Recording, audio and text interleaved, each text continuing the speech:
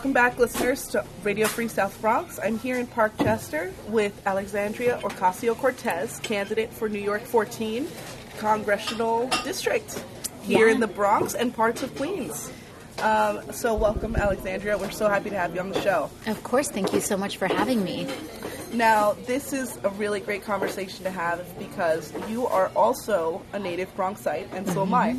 Yeah. So I'm really excited to see one of our own running for office. Yeah, definitely. We got to boost our fellow travelers, right? So tell me, what was it like growing up in the Bronx? Well, I mean, my story is, in a lot of ways, a normal Bronx story. My mom was born in Puerto Rico. My dad was born and raised in the South Bronx. And so my dad was born, and he grew up in a time when the Bronx was burning. And so my family has this, multi-generational understanding of where our community has been and where it is going and how it has grown. But also being, having a really strong experience that's tethered in the island and in Puerto Rico and spending a lot of my time up there as a child. It was just really interesting to have both of those perspectives. My dad was 29 when he had me, but he had me the same year that he started a small business here in the Bronx. And so you can only imagine how crazy that must have been. Who does that? Basically even? Two babies. Exactly. Decided to have two wildly different babies in the same year. Everything's good, thank you. And so I grew up kind of around my whole family. When I think about it, people talk about they value entrepreneurs and stuff like that. And we have this idea of what an entrepreneur was, but when I think about it, I grew up with two parents that didn't work for anybody. My mom cleaned houses, and my dad kind of was struggling to put together this little small business for our family.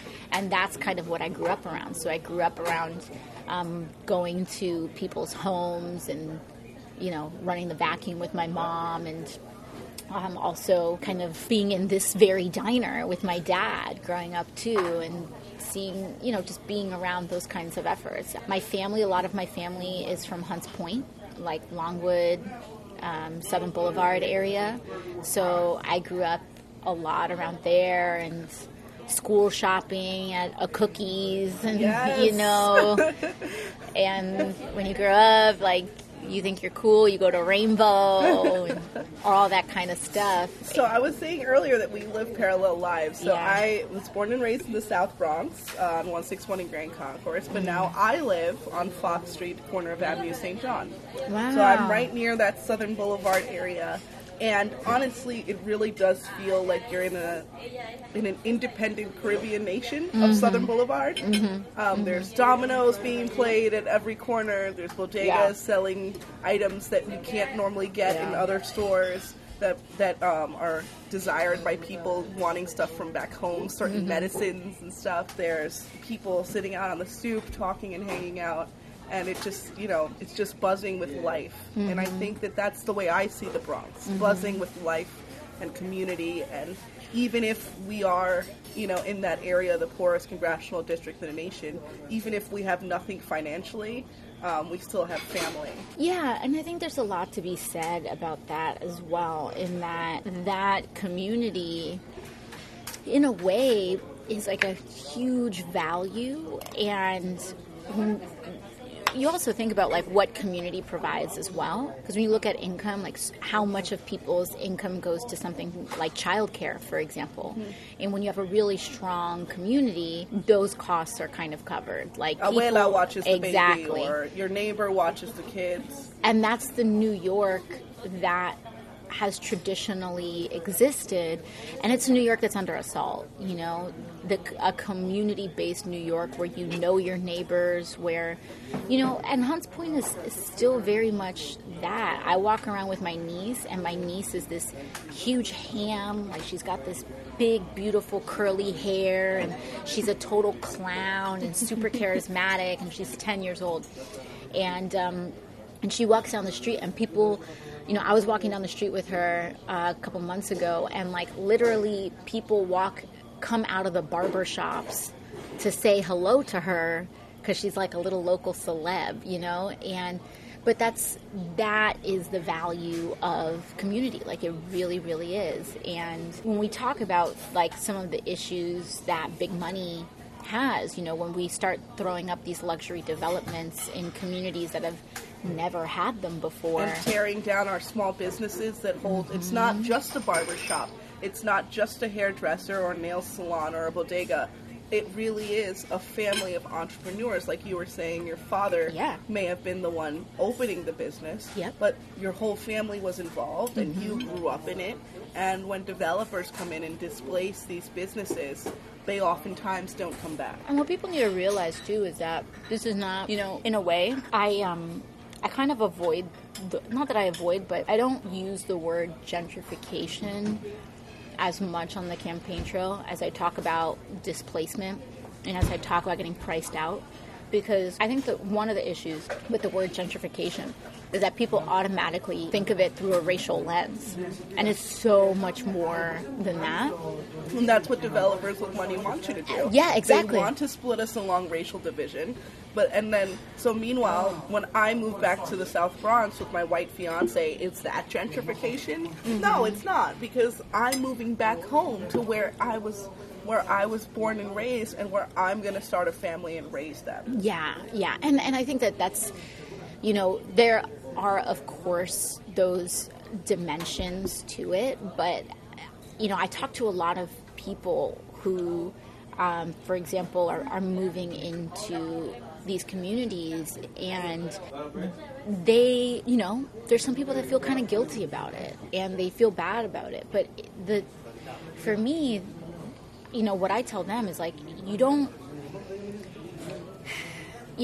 obviously it's an issue that's like so fraught and has so many different dimensions, but what people need to realize is that, like, white folk have gotten gentrified out of the Upper West Side, and they've gotten gentrified out of Manhattan, and that's why I don't use the word gentrification, because it's a part of a broader picture of displacement, and then it just becomes this rippling effect where, it starts at the very, very top levels, but about half of the luxury apartments in the city, or in Manhattan, are empty. And we now just had this other report where 275,000 apartments in the city are vacant, and that's 3 times the amount of people who are experiencing homelessness in the city. And it's all being used, instead of functional housing so that people have a place to live, it's being used as a method of dodging taxes and hiding wealth. And that has very real and rippling impacts. I mean, I go to Union Square, in like a super high traffic area, and all of the classic small businesses, family businesses have shut down there.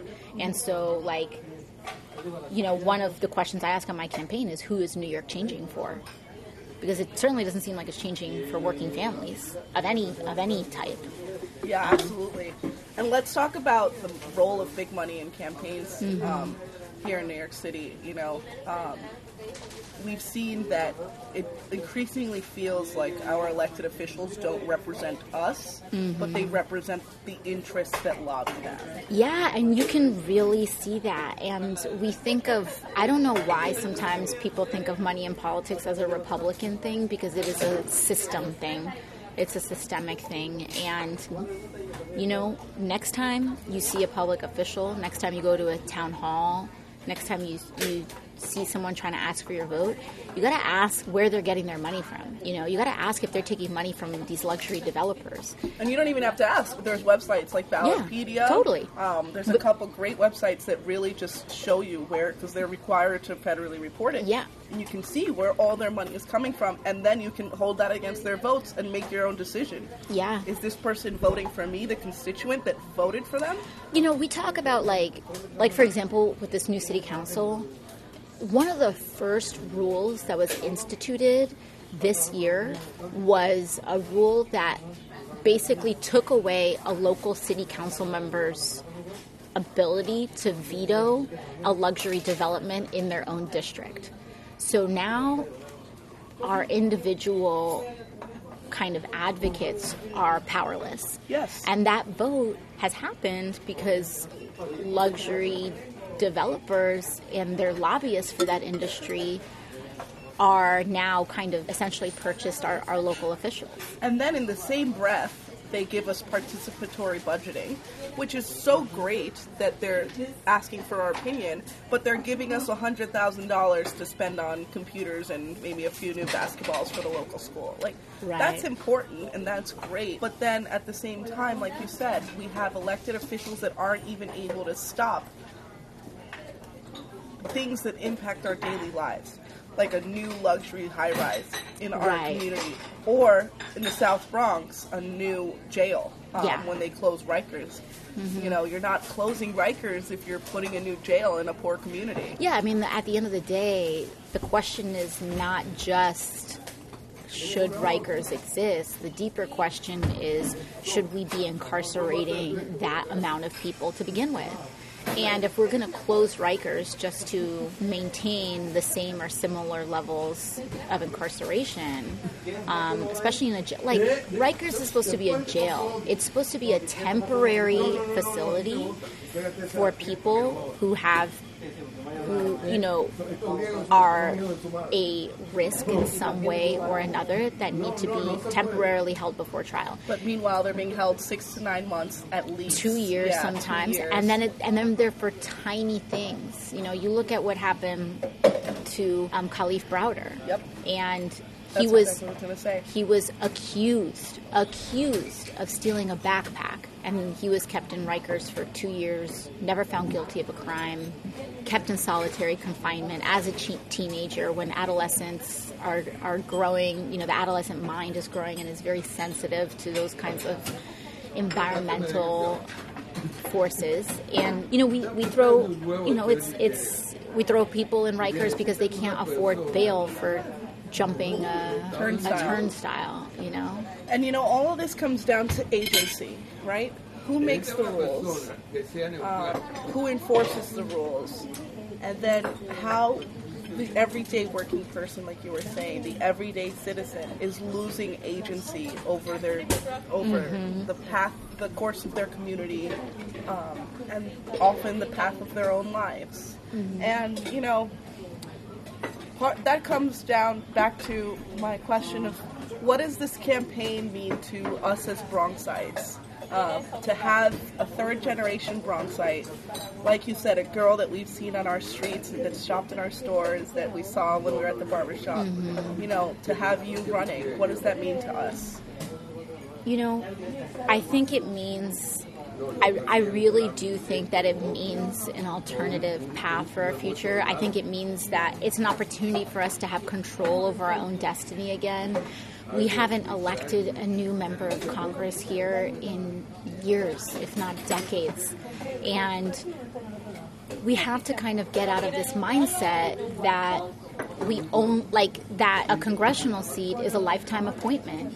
It's not, and it shouldn't be, because our world is changing so fast, and the idea that we haven't like elected a new member of Congress in this century, you know, Yeah, like absolutely. our most recent, like, quote unquote spring chicken leadership was elected 20 years ago. We haven't had new leadership since, and that is a huge problem because it's a crisis in a world that is changing so quickly. And moreover, if you care about the success, if you're a person that cares about the success of Democrats, the other issue is that Republicans are constantly encouraging and electing young leadership.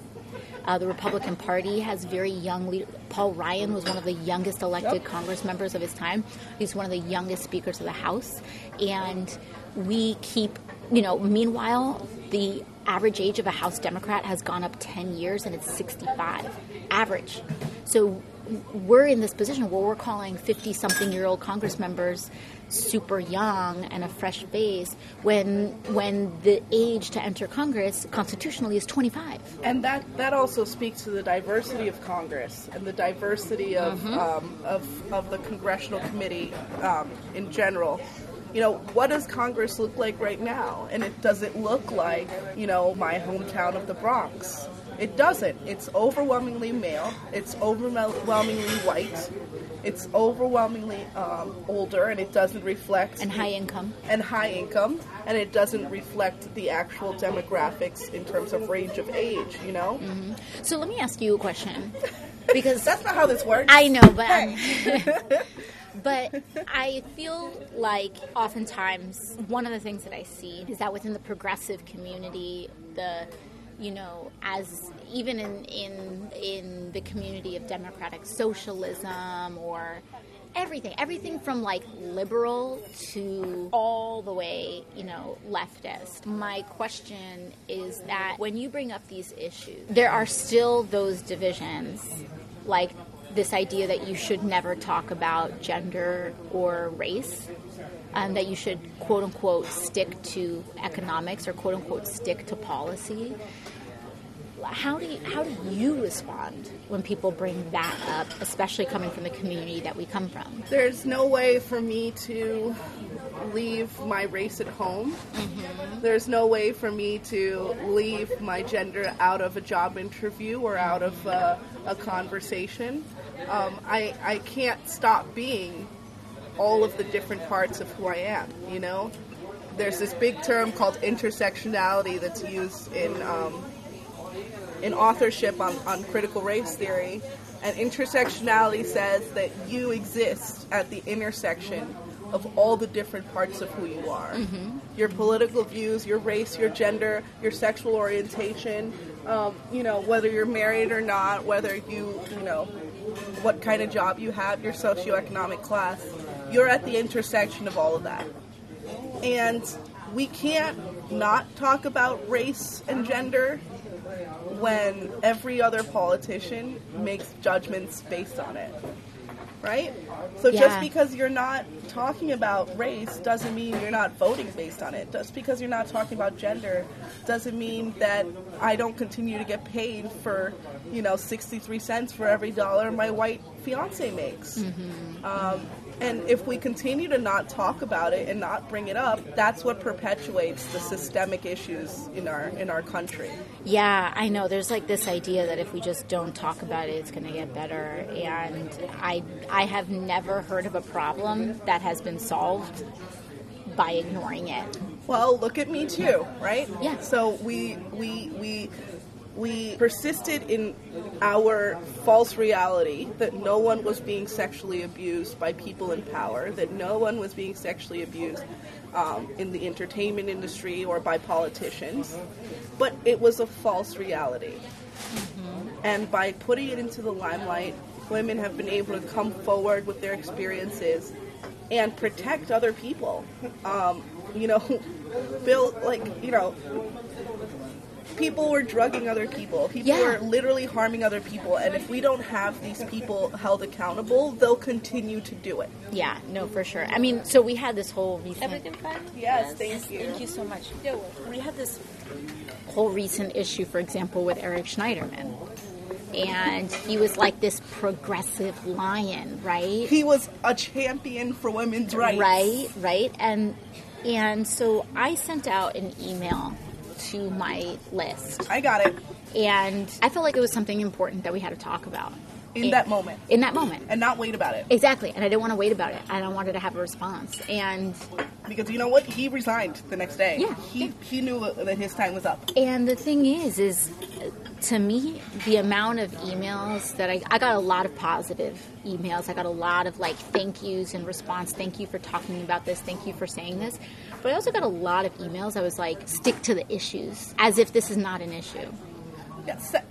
And sexual violence is an issue because it's happening to people. And the thing is crazy because I literally said in that email, this is not about identity politics. This is about the actual consequences of not having representative leadership. And the way I feel is if you're a working class person and you are frustrated that the needs of working class Americans aren't being represented, how do you think women feel? How do you think people of color feel? Yep.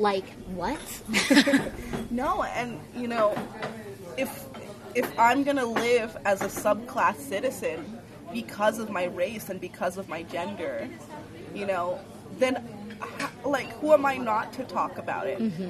You know, the reason why Kanye gets to say that slavery was a choice is because 400 years of slaves before him suffered.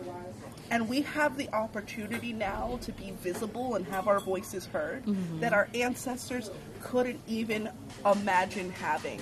They just wanted to live to the next day. And here we are with all of the power in our hands, in our cell phones, to like lift up our voice and talk about the struggles that we're going through and that our community is going through. And it's like, it's not even that we shouldn't, it's that we shouldn't dare not to.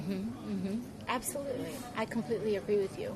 And I think what's important too is that we have a lot of work to do. You know, I talk a lot about what's going on nationally, but I think that the most important work that we have to do is the work in our own backyard. And whatever your backyard is, whether you're in a DSA meeting or a working group, whether you just go to your workplace or your office or your neighborhood, the most impactful work we can do is the work in our own backyard. Absolutely. And it's time to, like, you know, if you want to impact things on a national level, it's almost cliche to say all politics is local, but seriously, if you want to impact politics on a national level, you need to knock on every door in your building, and you need to say, this girl is running for Congress. Maybe not girl, this woman. I do it myself, man. It's internalized. Yeah. But hey, like, and we need to support her, or whatever the issue is. Do you know about Medicare for all? Do you know about these kinds of issues? Yeah. That's, you know, the world doesn't change in the pages of the New York Times. The New York Times reports on the changes in the world, and sometimes they don't even do that. And so we gotta do it. Like, the world doesn't change in the pages of Politico. The world changes in our buildings. And like, so me and my friends always sit on the couch playing video games and complaining about things that are going on in my life, but like, don't come up and complain to me if you're not voting. Don't come up and complain to me if you haven't volunteered on a single political campaign. Don't come up and complain to me if you're not organizing in your workplace. Like, I can't, if you haven't exhausted your own, like, there's so many resources at our disposal. My fiance is creating a petition right now to get a 401k at his job. Wow. And that's, like, that'll impact every employee coworker that he currently has, and anyone who's hired in the future. Yeah.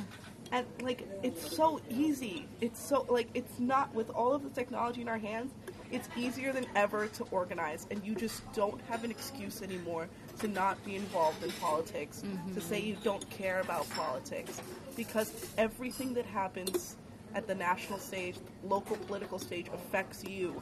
Yep. And they're going to make changes to your life, whether you speak up for yourself or not. Yep, totally, 100%. And I guess we're coming to the end. And, you know, I'm very thankful for you to talking to our listeners and showing your heart for our community, which I haven't felt from some of the other current elected officials. And, you know, talking about that listener that says, I don't care about politics, I don't care about who gets elected, they're all the same, nothing's going to change in my life. I have limited time and resources. Why should I volunteer for your campaign? Well, first of all, I completely understand that kind of setup. I completely understand those limitations, whether they are resource or time-based. But what I think is really important is that everybody can give something. Even if you have 30 minutes, you know, not everyone has the privilege of being able to go outside, whether you are a parent of young children, whether you have a physical disability, whatever that may be. But everybody, like, for example, we've worked really, really hard to create organizing opportunities for everyone, even if you just have 5 minutes. So, for example, we have postcard campaigns. If you you have social anxiety or whatever that may be, or if you just don't have a lot of time, you can ask us for 50 postcards. You can ask us for 10 postcards, and we'll give you 10 addresses of voters in the district, and we'll give you 10 postcards. And you could just write a quick note, hey, I would love if you supported this candidate. You can pick up 30 minutes and do 30 minutes of phone banking. We have text banking. And the thing is if we want our lives to get better, this is the work that we have to do. If we don't do it, life is just going to get harder and harder and harder. If we don't do it, then someone who doesn't represent your views, someone who doesn't know what you're going through, they will do the work. Mm-hmm. Mm-hmm. Or another elected official will pay somebody to go out and knock on those doors in your place. Mm-hmm. And at the end of the day, the people who get to decide what your neighborhood looks like, what your rent is, what your child care costs are, how much you have to pay for health insurance, every aspect of your life is regulated in our society by politics. And we can't allow those decisions to not be made by our community any longer. Absolutely. Absolutely. And if we don't do the work, someone else will. And that someone else is not working in our interests. So we got to be out there, even if it's 2 minutes, even if it's a day. We got to be out there. And where can they go to get connected to your campaign? Twitter, Instagram? Yeah. It's all of our social handles are at Ocasio 2018. So that's OCASIO 2018. And website, Ocasio2018.com, Twitter, Instagram, Facebook, Ocasio 2018. And I know for a fact that she answers her emails and she answers her tweets. And if you have any other questions that we didn't cover in this interview, feel free to reach out to her in her campaign. They will get back to you. And, we've always said the Radio Free South Bronx doesn't endorse candidates. But if I had a hat to throw in this race, which I don't because I live in the South, I'm just beyond her district line. But just because I'm not in her district doesn't mean that I'm not going to step up and work for this campaign. Because you know what? If no one's running in my district, but someone's running in the district next door, I know I have to go and help out in the campaign. Because even if there's an arbitrarily drawn gerrymandered district line in the Bronx, everything in the Bronx is tied. Everyone in the Bronx is tied, and our liberations are tied. Yeah, absolutely. So I'll definitely be there to help out on your campaign. Yeah, totally. Thank you so much. Thank you so much for coming.